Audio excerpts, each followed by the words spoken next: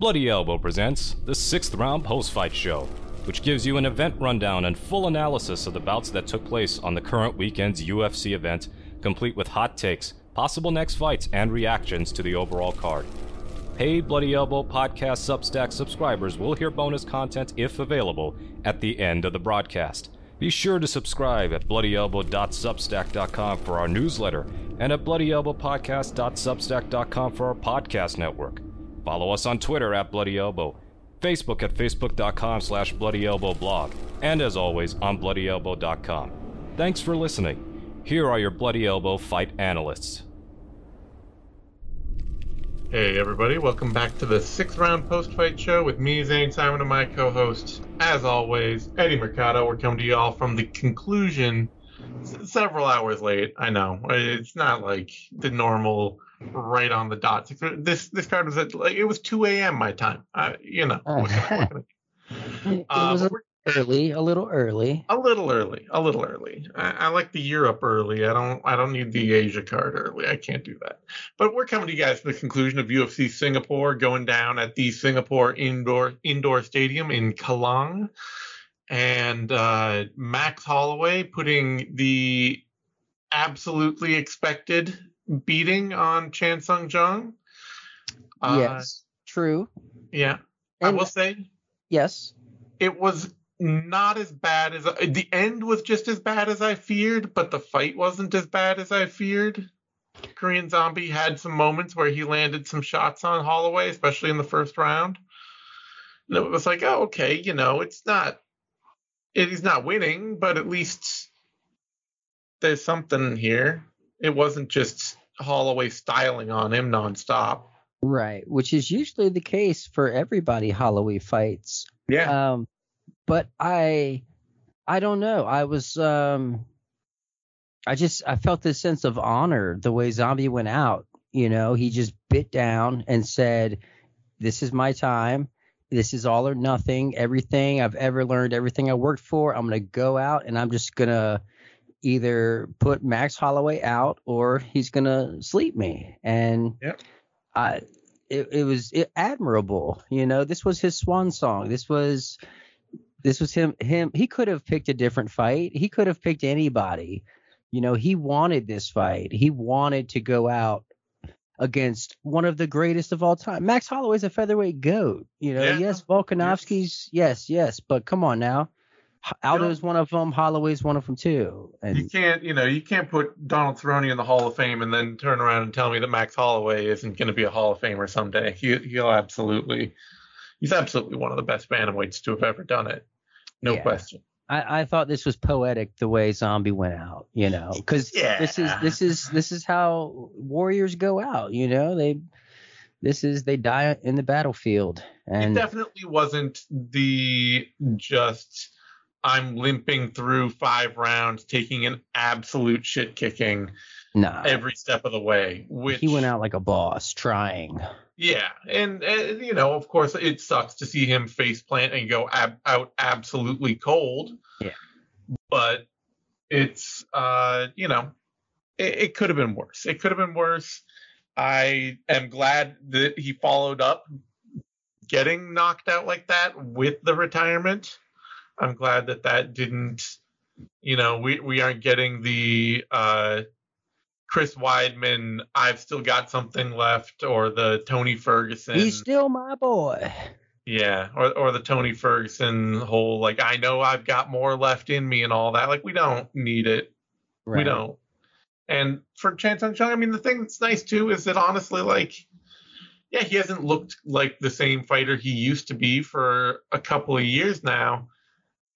But he's still been winning, and he hasn't fought that much. So, like, he goes out on 2 straight stoppage losses. That sucks. But it's not horror show territory. So it's respectable. It's going out at the very top without dropping down and fighting the lesser. We didn't have to see him lose to Contender Series veterans. Yeah. We're not. It's not that bad. We're not out here watching, a Sean. Oh, what's his name? The Sean Woodson go out there and like box Korean Zombie up for 3 rounds or something, where you're just like, oh my god, I don't want to see this. No, this is respectable. Another, it just further, improves his resume. Like, look at, he's fought everyone. He doesn't take easy fights. No. I'll never forget, man. He lost his WEC debut in a split decision to Leonard Garcia, and then won his UFC debut by putting the same motherfucker in a twister. Beautiful. It's a beautiful thing. Man. Dude's a legend. He really there have been other fighters out there, but he really brought the idea of Korean MMA to the rest of the world. If it weren't for Chan Sung Jung, would we see, another 5, when over the years, like would we see the, 10 or 20 or whatever Korean fighters we've seen in the UFC over those years? Probably not. Yeah, he paved the way.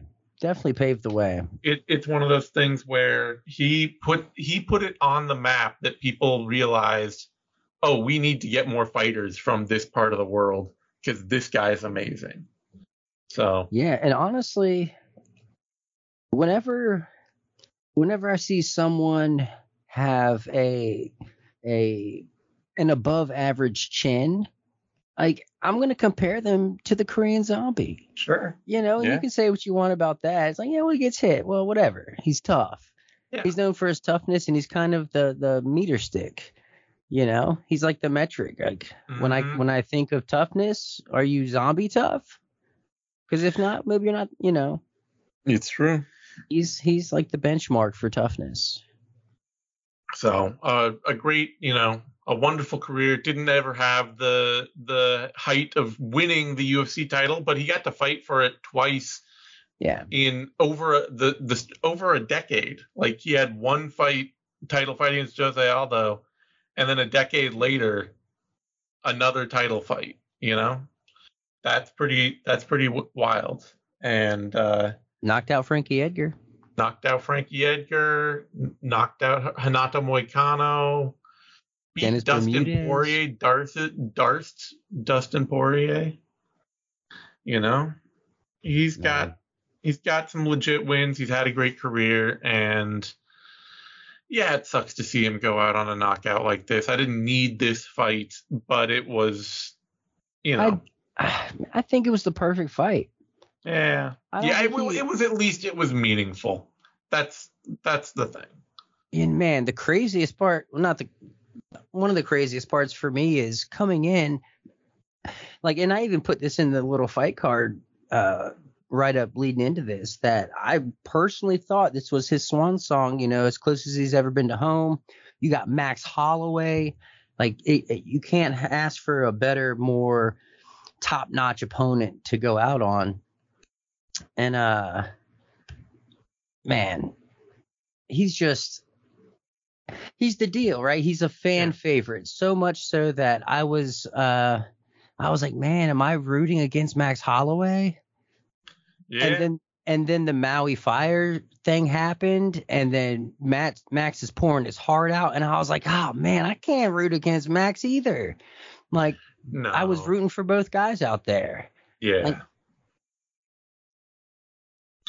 Like, this was special. I'm glad they booked this. Yeah, I'm not, but I'm glad they booked it. I'm glad you enjoyed it. I'm glad that it was not as dire as I hoped, as I thought it might be. You know who they have to book Max against next, right? Oh no, who? There's only one logical next move here. Hmm. Giga Chikadze. Oh yeah, okay. They have to. Yeah, it makes sense. Outside of Topuria and obviously Volkanovski, everybody else is coming off of a loss. Yeah, and everybody else. Chikadze is like, Topuria is the kind of thing where I don't want to see Holloway Topuria, because if Holloway wins, you just, it's the Arnold Allen thing again. Like, you've just wasted a potential contender fight. Sure. And Chikadze, he's much more in a position right now where he will not be a contender without a win like Max Holloway. Mm-hmm. And for him, and he's 35, like, that is the kind of fight where it's like, okay, yeah, make it. And if Topuria or if Chikadze can win that, then suddenly he is a top contender. And if he can't, he's got he's had a great, fun career as an elite action fighter in the UFC that, certainly people like me did not expect him to ever really have. Shame on you, Zane. Hey, I can't help it. I barely scraped by Brandon Davis in his UFC debut. I can't help being like, maybe he's not going to be around too long. Oh, look at Alex Pereira's debut. That was a little rough at first, I'm not saying that I'm right. I'm saying I'm wrong. I'm saying that at the time, I understand. I definitely understand. God's skill set and think, oh, this guy is going to be up in the top 10. Well, no. I mean, to be fair, he got submitted on the Dana White Contender Series, right? Yeah. It's like 100% fair assessment. Yeah. It's always been tough. Traditionally, it's been tough for kickboxers to successfully transition over into MMA. Yeah, especially when they just haven't been doing any grappling clearly for their whole life up to the point that they start doing MMA. Yeah. It's one thing for Israel Adesanya. He started his MMA career like halfway through his kickboxing career. He didn't take a lot of fights at a high level for a long time, but he was taking regular MMA bouts for like 5 years before he got to the UFC. Mm-hmm. I think Giga would be the perfect fight for Max. Yeah, I can see it. And perfect fight for Giga. Sure. No, yeah, it is exactly. If you're Giga Chikadze, he should be, in the ear of all the matchmakers all the time, being like, hey, I want to fight Max Holloway. Hey, I want to fight Max Holloway. Because, yeah, he's put himself in position, and Holloway needs to fight somebody. And unfortunately for him, the guys that would have been most interesting otherwise should fight each other. Yeah, and it also, the other ones would have been like Henry Cejudo or Aljamain Sterling, and both those fights don't really feel like they're, in a position right now to happen. I mean, and they're not as cool as him and Giga, let's be honest. Yeah. It would have been an interesting challenge to watch either Sterling or Cejudo make the jump up to 145 as top contenders, but right now, both coming off losses, it's a little bit like, I don't know. Yeah. We'll see what happens with those two. Anyway, I agree. Max Holloway, Giga Chikadze, that sounds like a lot of fun. Oh, this one fight of the night, didn't it? Fight of the night, yes. Max Holloway, Chan Sung Jung, and having watched the card, yeah, it's his retirement prize, I guess. Yeah, I guess I might have. You know what? Honestly, that's fine too. For Zombie making the last stand the way he did. Yeah, I'm fine. I'm fine with it. Like that last stand was awesome. Yeah, because your other choices are gonna be like, Giga Caceres, or honestly.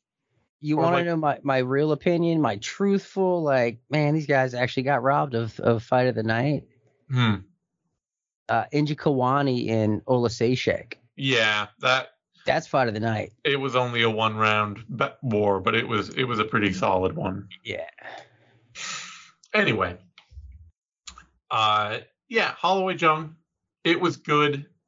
Jung competed. I was not as heartbroken and feeling like I didn't need to see this as I was going in, because for me personally going in, I was very much just like, I don't need to see this fight. But I'm glad that it was not quite as tragic as it could have been, even with Jung getting knocked absolutely out cold flat on his face. Well, it just felt like Zombie's terms.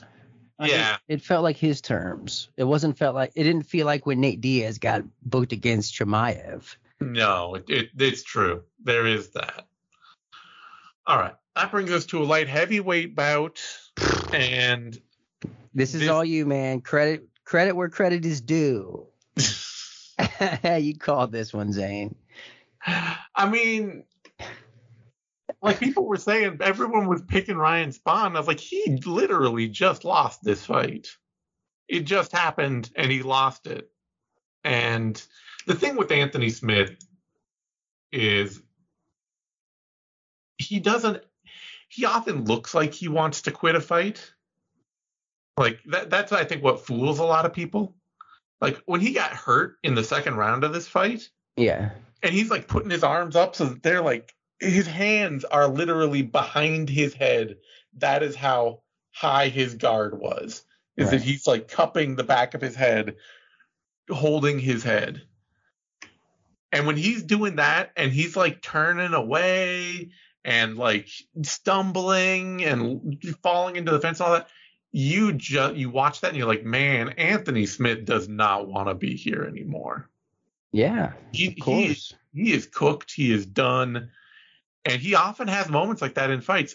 But the thing is, then you watch a whole Anthony Smith fight for the whole thing, and he never actually quits. No. Like, he never goes away easily in a fight. Never.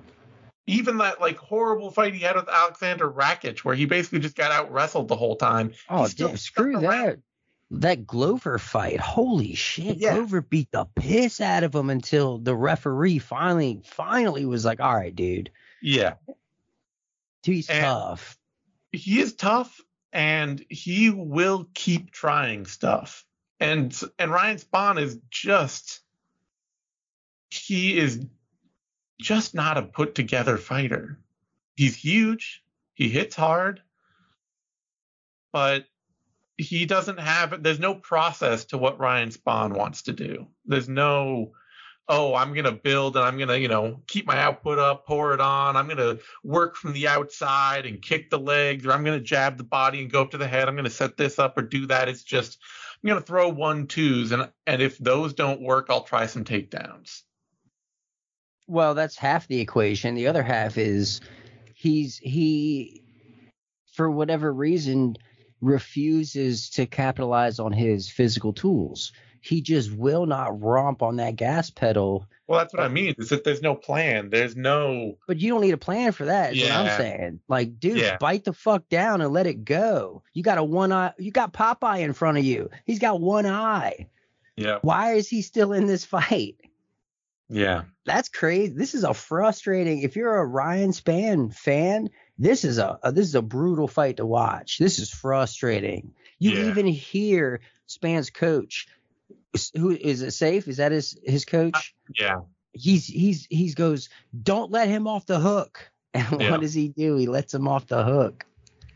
And I mean, in some ways, I can sympathize a little with Spahn, because every time before this fight, every single other time that he's lost is, with the exception of a couple of early legacy fights, every other time he's lost is because he tried to go crazy and got finished instantly. Like, yeah, and that happened against Smith. That happened against Smith the first time. He lost in he's lost in the first round 3, 4,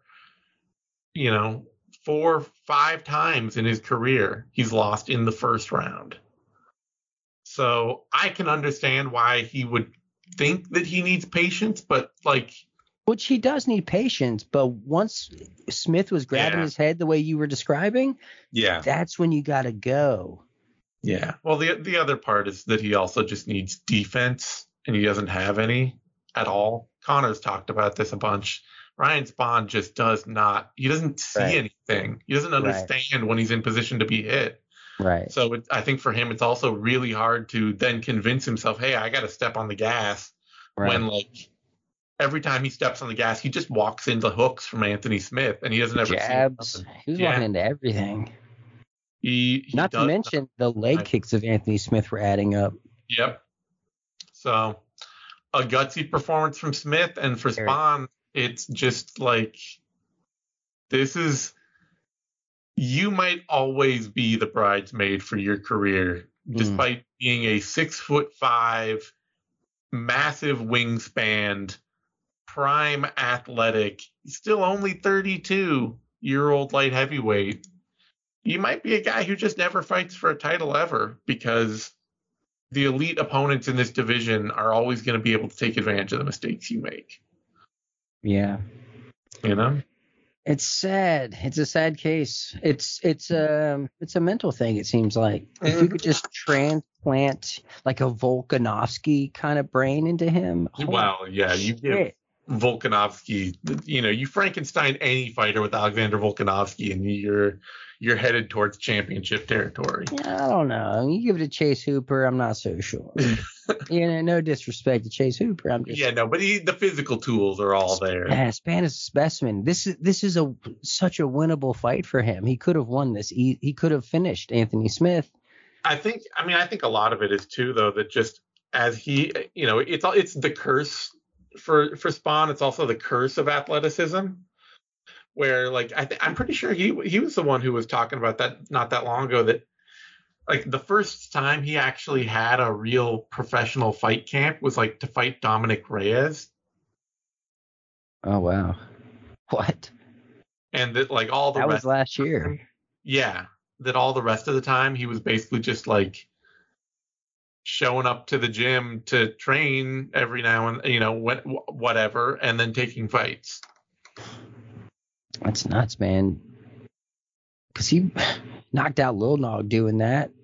Yeah, no, it's like if you're that athletic and you're that huge, you can see why he would do it. You just it's like, well, I can win. I always have the tools to compete. I don't have to try hard. But that it has kept his game at a very shallow place for a very long time. Yeah, I mean, look at that Krylov loss. That was brutal. I don't know. I feel bad for Span fans. Yeah, or I think I'm pretty sure it's Ryan Span that I'm thinking of here. If it's not, I'm just gonna feel bad. But his game is still just shallow. It is still a 1-2s and takedown attempts, and there's just not a lot of other tools there that he's working with. Guillotine that people like to talk about as being good because he got it a couple times, but it's mostly just a terrible idea because he lets himself get taken down. Yeah, I'm not sure what it is. Maybe he's not like really a fighter. Like maybe he's doing it because he can. I don't know. I don't know. Maybe he doesn't really like it. Could be. I think it's just the insulation of athleticism and size, where you're that big, you're that fast. You don't really. It's going to take a long time in your career to feel like you're getting pressed to a point that you have to improve. Oh well. Oh, I think it's time for Anthony Smith to fight Krylov. Yeah, I can see that. Let's see. That'd be funky. That'd be that'd be a funky match. I'm gonna pull up the light heavyweight rankings here because I remember I wanted to see Krylov take on Roundtree, but I could also see Anthony Smith there. Absolutely. Or honestly, what we could also probably get once he's healed up is Smith versus Mirzakhanov. Man, I don't know if Smith would take that. He probably wouldn't. Smith is the kind of dude who tends to he tends to view himself as a perennial contender, and every win he gets should put him in title contention. I would be not at all surprised if Krylov or... I mean, he's not wrong. Yeah, anyone can say that in that division. Yeah, it's true. It's true. I wouldn't also be surprised if he was looking for, a fight with Blachowicz or something like that. Sure, that's fun too.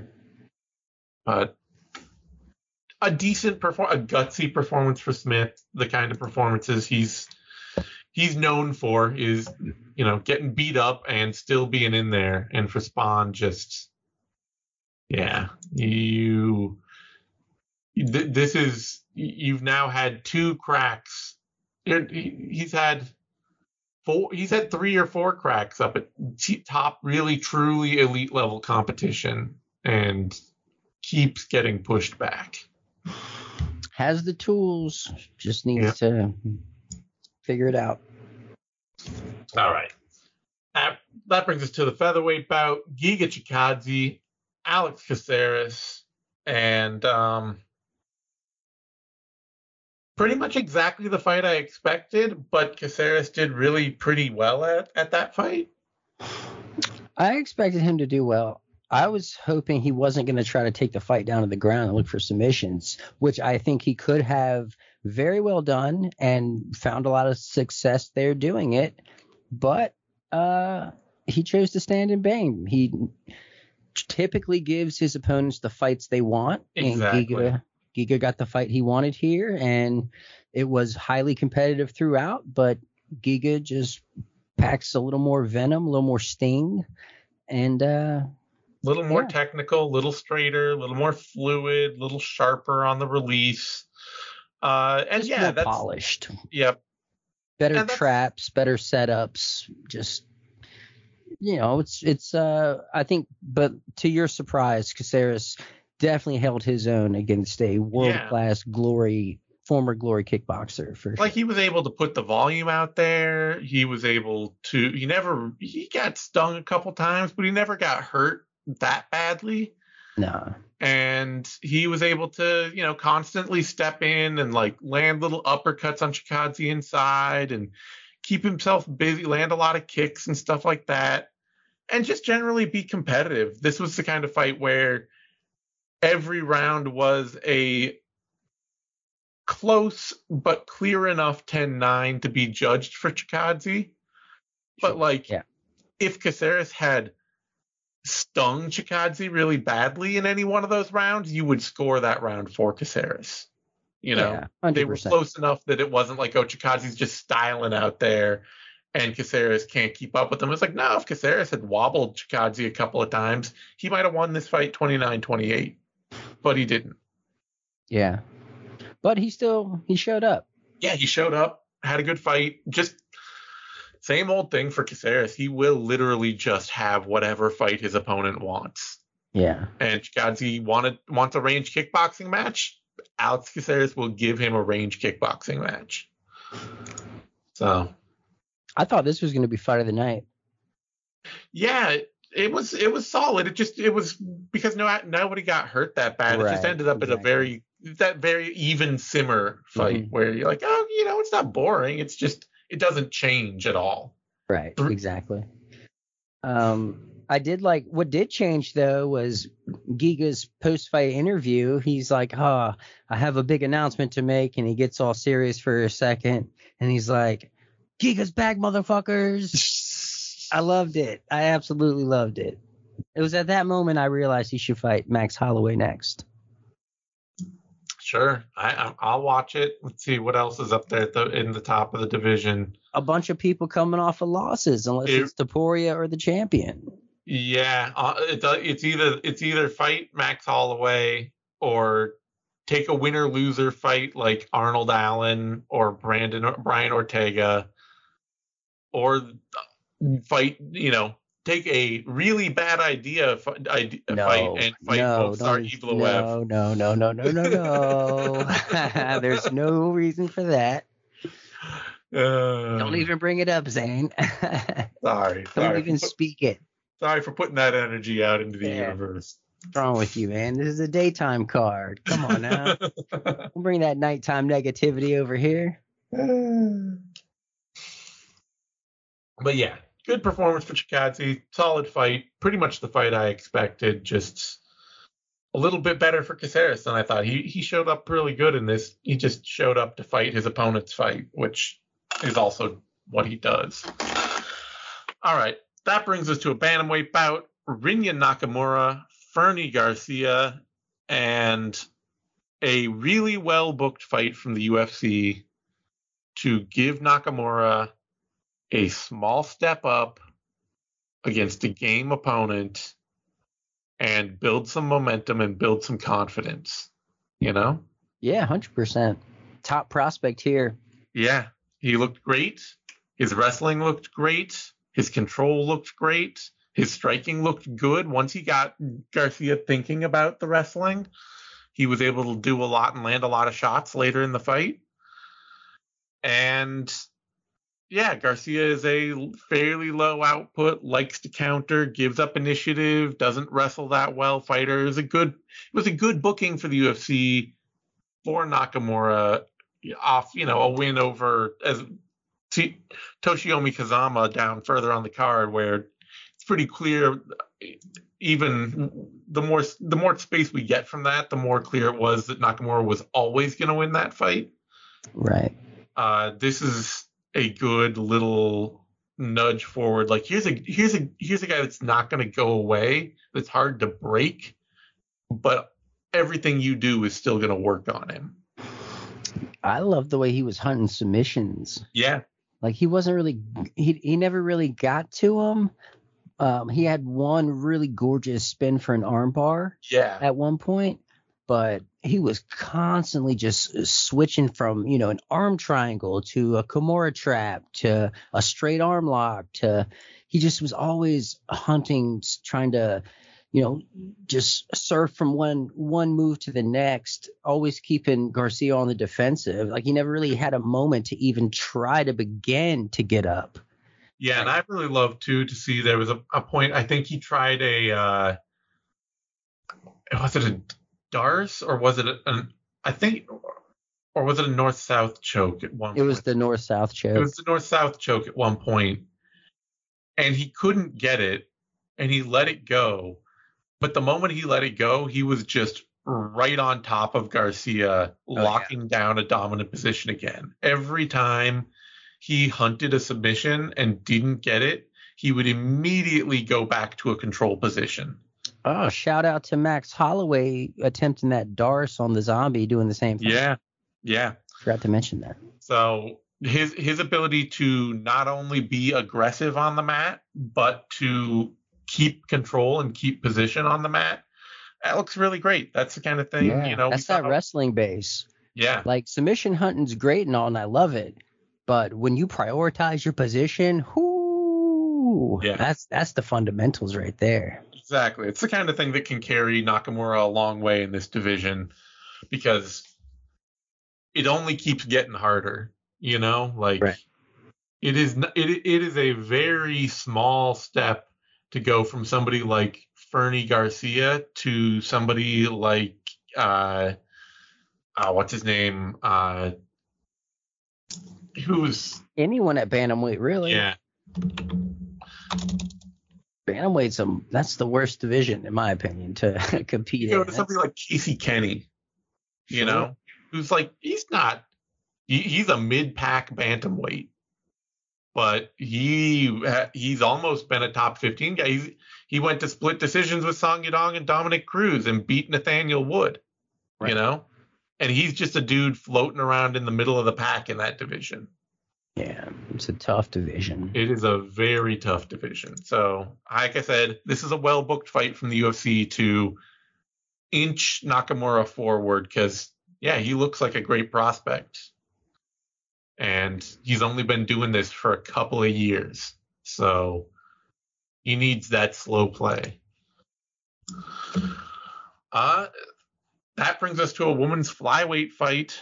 Erin Blanchfield, Tayla Santos, and I was feeling nervous for a minute here because coming in for this, my read for the vivisection read was sure Blanchfield's striking is stiff and a little awkward, but she knows how to press her game, and Tayla Santos just doesn't. She doesn't keep pace and pressure at an elite level. For as strong as she is, as physical as she is. But Santos in that first round, she came out and she just started busting Blanchfield up. Every time Blanchfield tried to press forward, she just ate a big shot. And I was like, oh, man, Santos is looking clean out there. She's looking. Not only was she landing a good shot, but she would then just immediately throw a knee up the middle in case the shot was coming right after it. Yeah, it was great fighting from Santos in that opening round. But it's, the grand scheme of things still played out that Blanchfield knows how to step on the gas, and she knows, even through that, she just started being like, well, I'm going to eat shots. I need to press I need to press Santos. I need to get her into harder, more scrambling, more clinch grinding exchanges, where the fact that she might catch me coming in doesn't change the fact that she's not going to, she's going to be getting controlled, and she's going to have to be dealing with me for 2 minutes after every shot she lands. And you have to credit Santos also for all the takedown defense she had. I mean, she was stuffing damn near everything, but she wasn't getting off the cage. Yeah. And that's what did her in here. She wasn't able to get off the cage, and it just zapped her. So by the end of the third, when she had open space, she was the one getting pieced up because she was so slow and lethargic out there. Just because she was dealing with grappling in a grueling just clinch war the whole time. No, she Blanchfield's pace gassed her out. That's the unfortunate thing too for somebody like Santos is, you see fighters like her where, Tyron Woodley kind of had the same thing. Whereas like for years, Tyron Woodley is like this very cautious, very slow paced powerhouse. And you see later on in his career when he started getting pressed and people stopped, they stopped respecting him so much, and he had to try to start stepping on the gas, and it would drain him. And you see Santos coming out here, and it's like, oh wow, she started this first round hot. But Aaron Blanchfield's the one setting the pace, and by the end of the fight, Tyler Santos can't keep that pace going. She's not used to it. Well, it's the pace and it's the commanding of the fight. Yeah. She wasn't commanding the fight at all. She was letting Blanchfield dictate where the fight was happening. Yeah. Santos had no business with her back to the cage, but that's where she spent most of the fight. Yep. It's Blanchfield it's interesting because outside of her grappling, her game is not that pretty, but she knows how to win. She, this is a fighter who is always making the right tactical decision in the fight, and that pays off really well. So, yeah, I'm curious to see what they do with her next. Yeah, I mean, she's going to be right there in title contention talk. We got a rematch between Shevchenko and Grasso coming up here, and either, maybe if Shevchenko wins it, they do a trilogy with Grasso. But certainly if Grasso wins it, Blanchfield has to be looking at that title and being like, I can beat this woman, I think she would think that, yeah. Yeah, because Grasso's not a physical, she's not a physical beast out there. She's not the kind of fighter that's going to. She'll put hands on you, though. She could do a lot of what Tyler Santos did, boxing her up. Way better. But it's all she's not, for Shevchenko, the danger for Blanchfield against somebody like Shevchenko or Manon Fiorot would be like, can I tie this person up and control them physically? With Grasso, I'm sure she's going to feel like she can. Wait. Manon's about to fight Rose Namajunas. Maybe the winner of that will fight this. Well, the winner of that will probably just skip Blanchfield and go right to the title. Yeah. Sorry, Blanchfield, especially after this performance. Yeah, it could be that Blanchfield will be left waiting around. She could fight somebody like, Macy Barber's coming up, So if the UFC wanted to book that, I wouldn't be mad about it. But yeah, Blanchfield can also probably she's 24. If she wants to just sit and, say, okay, I'll wait 8 months and see if I can't just get a title shot out of this. She could, you know. She's got time. Well, that's risky because it might be even longer than that. Like you were saying, if they do the trilogy with Grasso and Shevchenko, and then you got the winner of Manon and Rose next in line, we're talking 2 years. You could say, okay, I'll wait 8 months and then take whatever fight I have to at that point. Yeah, you know, she'll probably have to fight again. She probably will. Yeah, I forgot that Fiorot Namajunas fight very much looks like That's next weekend. Yeah. And that will very likely be a title contender determining fight. All right. That brings us to the true 2 outcome heavyweight fight of the card, where Junior Tafa, Parker Porter, and it was basically just, does Junior Tafa knock Parker Porter out before getting taken down? And especially when you grab the fence like that, you do. He had like 3. Parker Porter had that single leg. No doubt in my mind. But, you know. It's heavyweight, man. I'm not mad about it, but it is one of those just like, there were only 2 ways this fight was going, and the easy to see one was Junior Tafa knocking Parker Porter out. Yeah.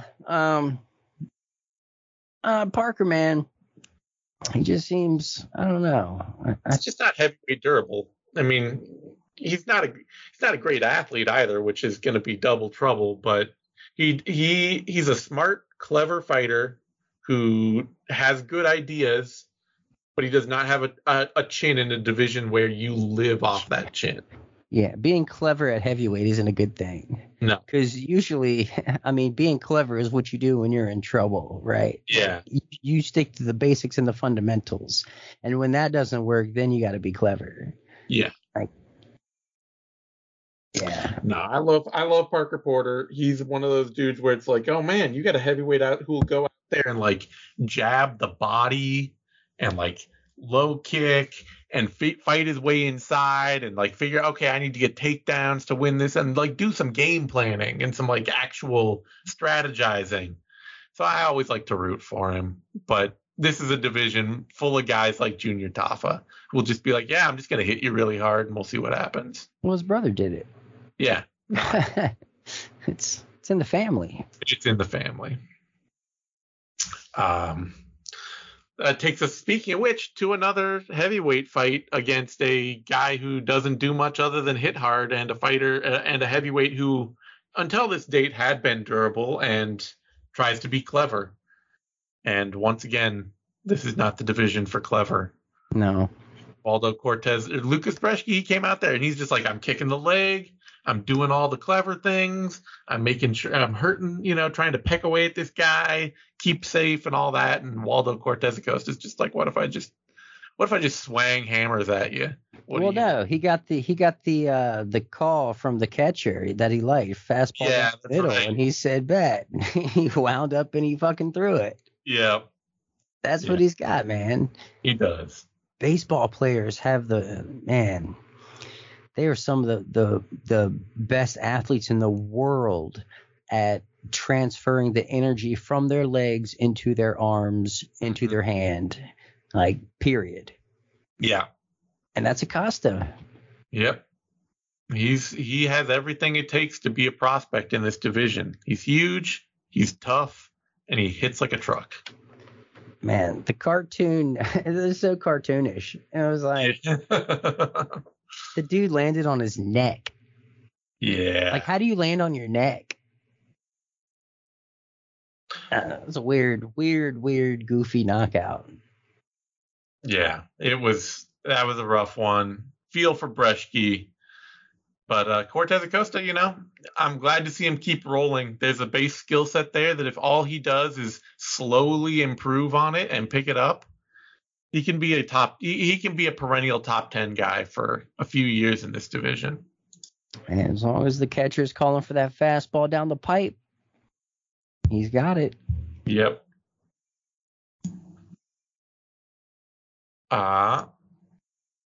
Then let's see. That brings us to Garrett Armfield, Toshiomi Kazama, and this didn't surprise me. I was surprised. I think a lot of our staff picked. I did. I know I went the other way. And I was like, man, Kazama is like the prototype, what people think of as the JMMA fighter who can't make it in the big leagues. Where it's like, okay, yeah, they can do a few. They have a few nifty tricks in every discipline, and none of it is stitched together well at all. And Armfield, like, yeah, that Onama fight was tough, but he's just a natural bantamweight. He didn't belong in the featherweight division, and he's a solid wrestle boxer. He just went out there and put it on him. He stormed his castle. He looked so good. He just put hands on Kazama. Yep. That was, man, I don't know. I think Kazama owed him money or something. Was it a deal gone bad? I don't know, but yeah. I don't think Kazama had a single second in this fight. Yeah. It was like I say, Kazama's just he's not cut out to be here. You know, the pieces are not in place to compete at a level where people are just going to press you, and they're not going to back off and respect you for landing a good right hand or being able to potentially hit a double leg or something like that, you know. And Armfield just went out there and it's just like, nah, I'm just going to walk you down. And what are you going to do about it? I respect it. Yep. That brings us to, as you say, what probably got robbed for fight of the night. Michael Alexejczyk, Chidi Njokuani. And man, all credit to Chidi. You got to feel for him because he's always been kind of a slow-paced, be cautious, pick your moment, and electrify in those moments when you pick them. And he came out here and was like, no, I'm just going to come out here and I am going to fuck this dude up. All knees, all power, go after him, put it on him, get him out of here. And it looked like it was going to work for a minute. For about 60 seconds, yeah. And then Alexejczyk was just like, nah, I'm still here and still crazy and still going to start swinging huge overhands at you. Man, I wanted Njokuani to win this so badly. I really did. And I thought he was for a second. He looked like a world beater for 60 seconds out there. Absolute world beater. Some of the crispest Muay Thai I've ever seen in the octagon. Yeah. I mean, the knees were phenomenal. He was kicking out the leg. I mean, but then he just started getting tagged and he started getting tired and he started making mistakes. And then he was on the bottom and, you know, just kind of, it snowballed on him. And before you know it, that's it. There is an underlying tendency he's always had. Because he's been, like I say, he's such an opportunist in the past where he's like, okay, I'll wait and see what you do and then pick off. You know, when you make a mistake, I'll pick you off. And that kind of fighting from him has always led to him being easy to back up into the cage. So that even when he was coming out hell-bent for leather early in this fight, Alexejczyk could always still press him backwards. And the more he could do that, the moment your back hits the cage against Alexejczyk, he is going to throw a huge overhand at you. The moment he knows you can't go any further back than you are already, he is going to try to tag you. And do that enough times, you know? Yeah. And, I mean, the knock on Njokuani kind of, or at least earlier in his career, in his Bellator days, was he kind of had that little brother syndrome where, like, he'll press you, but once you press him back, he's going to move backwards. Yeah. He's going to concede and start, he relinquishes command of the cage. Yep. His brother, Anthony Njokuani, UFC veteran, he actually just fought back in May on Cinco de Mayo in a bare knuckle, on Game Bread's bare knuckle. I was going to say, I think he moved over to the BK, to the bare knuckle fighting, didn't he? Yeah. He didn't. He got choked out, but I didn't. It's crazy that he's still. Yeah, no kidding. He's still 43 now. Good on him. Yeah. But hey, at least it's in the case of Alexejek versus Njokuani, you're sacrificing one fun action fighter to another fun action fighter. Yeah. So, and that's the thing. Another cool fight for Alexejek in the future. Alexejek got a bonus. Yeah. Njokuani did not. Yeah, well, they gave that one to the Korean Zombie. At least he got something. At least one of them got something out of that fight, because that was a pretty fun fight. Yeah, for sure. All right, that brings me to a welterweight fight. Probably, to me, the biggest surprise on the card for me. Song Kenan against Rolando Bedoya. Oh, yeah? Yeah, I really thought Bedoya's durability and pace would tip this for him, and early on it did. Like, he was just marching Kenan down, throwing all the volume, landed all the shots and everything, but credit to Kenan. He hurt Bedoya in the second round, and then Bedoya, he kind of tired himself out trying to push his own pace. And well, I'm going to go ahead and let me just credit myself for picking Song here, first and foremost. Sure. Pat myself on. I would do that if I were you. On the back. Yeah. The thing is, Bedoya, he's got like this kind of poor man Vicente Luque style. And I like it. It's fun. His fight with Chaos was chaos. But Chaos is someone who comes forward with just aggression, and he lets the combinations go. And Song is not. No. Song is like a one punch kind of guy. He is like a one punch per minute kind of guy. Often. Yeah. It is like such a slow pace, but it's powerful. And he was brought up. He didn't practice combination striking, for his almost entire martial arts upbringing. So he's a solo striking kind of guy. And so I figured he wasn't going to be giving Bedoya those openings that Chaos was giving him. And sure shit, he didn't. He sat back that first round, like you were saying, and let Bedoya just throw whatever. And then he kind of figured him out from the second and third round, and just throwing basic fundamental jabs, crosses, just basic things. While Bedoya was being reckless and throwing his volume, Song was just sniping him. And I think he even dropped him in the third round. I thought it was the second, but maybe it was the third. Maybe it was the second. Let me see. I can check the stats. But yeah, it was the second. Yeah. But he was neutralizing him. He was just neutralizing Bedoya, and it's that's command. I keep saying it, but this is cage command. Song was able to command a wild Bedoya, and it took him dropping that first round to figure it out, but he did. It's one of those things too where like Bedoya landed 100 more significant threw 100 more significant strikes rather, and only landed 40 more. Yeah. So it's a real testament to Kenan's efficiency in this fight, that like he just was able to do more with less. So it's really a brilliant performance when you like really look at it. Yeah.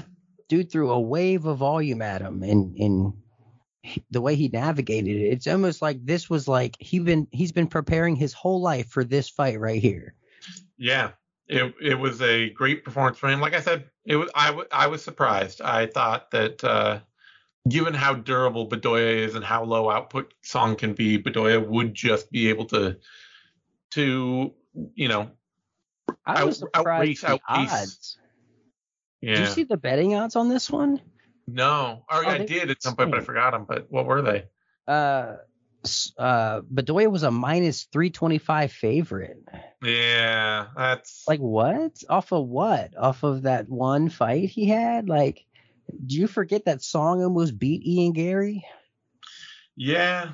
He almost beat Ian Gary. He did. I mean, he got worked like a punch press every other minute of that fight, but he did almost knock him out. Yeah.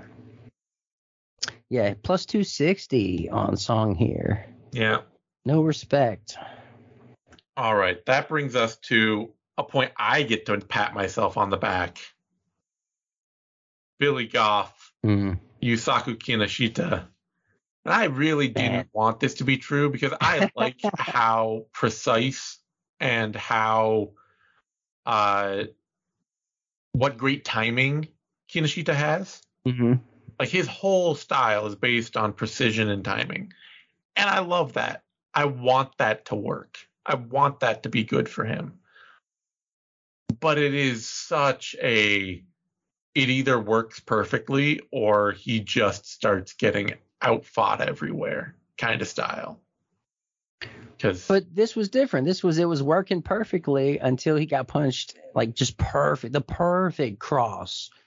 I mean, he was also just getting pressured a lot it was working perfectly for a while, but Goff is so relentless that you get fighters in the UFC where if you're going to be throwing like, oh, I'm going to throw the perfect 1-2, I don't have any defense to go behind it.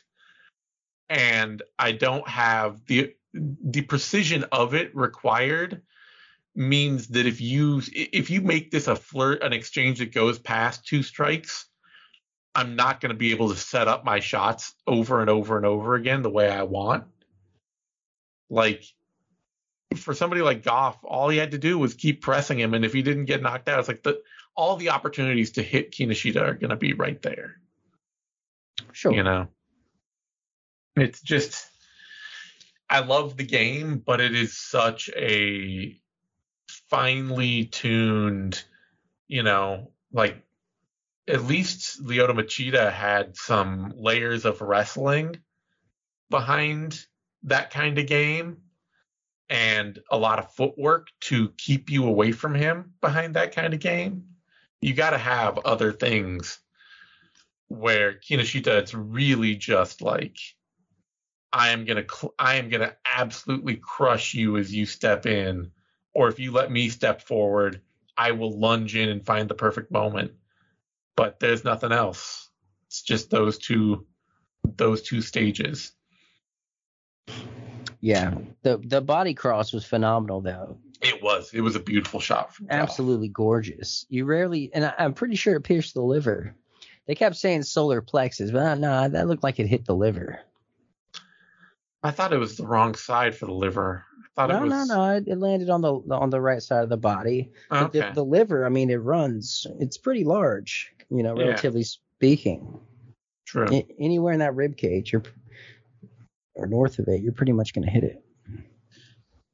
Yeah. It was just a great shot from Goff, and I really like his. I like he's the kind of fighter. He almost always seems like he's going to be starting. He's going to be getting hit a lot early and starting slow in a lot of his fights. But he's a fighter who ramps things up in a hurry. Were they saying he had double knee surgery?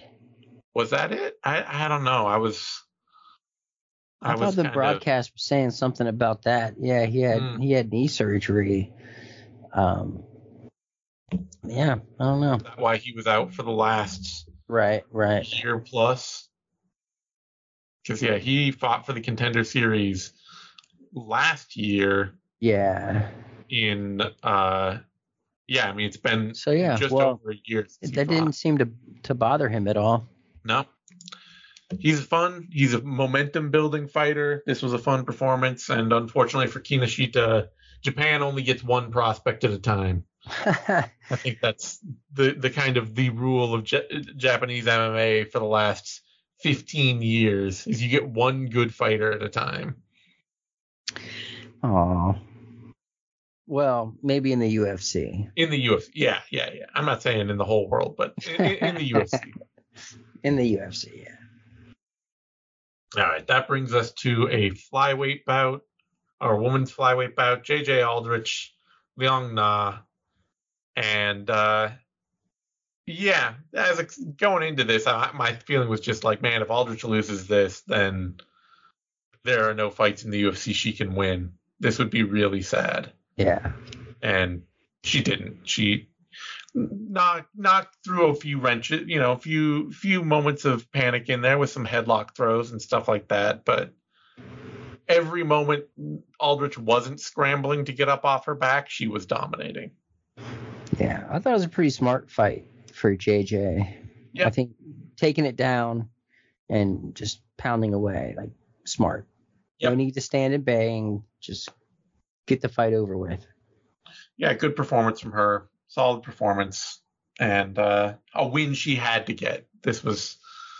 I've really liked Aldrich's game for a long time, but it feels like it's just not clicked at a level that it needs to. You know, every time she takes even a small step up athletically, she just seems to lose. And but this was not a step up athletically, so this was a point for her to really shine. And she did. Yeah, and she did. And otherwise, we got Choi Sung-woo or Sung-woo Choi against Jarno Aarons, and a solid, decent fight from Choi. You know, it was good to see him battle through adversity and to pick his spots and find a lot of good moments in a tough fight, because Choi seems like a fighter who has all the tools to be much better than he has been in the UFC so far. Yeah. I know you love that second round when Jarno stepped in with that, leading with that rear uppercut to score the knockdown. I know you like that, Zane. Yeah.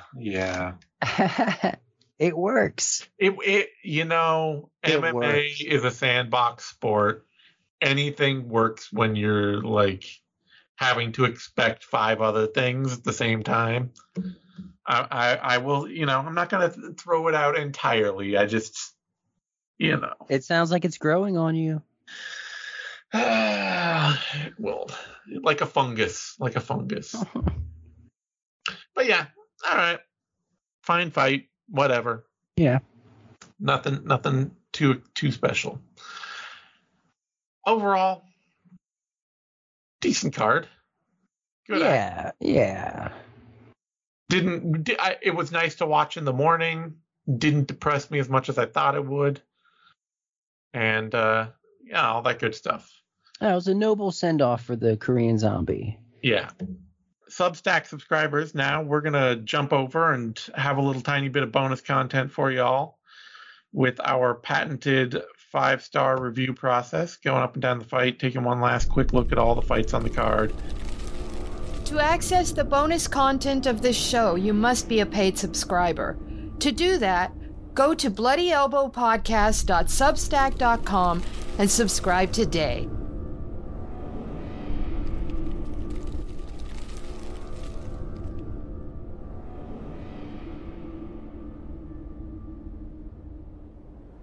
Thank you for tuning in to this Bloody Elbow podcast production. Subscribe at bloodyelbowpodcast.substack.com. Give us your email and receive notifications when your favorite shows drop straight into your inbox. We're also found on a wide variety of podcast outlets. Just search for Bloody Elbow Podcast and you will get new shows throughout the week, including the MMA Bunker and MMA Tete-a-Tete shows with Kid Nate, the Level Change Podcast, the Hey Not the Face Podcast, the MMA Vivisection main card and prelims UFC preview shows, the 6th Round Post-Fight Show, the Show Money Podcast, and the MMA Depressed Us.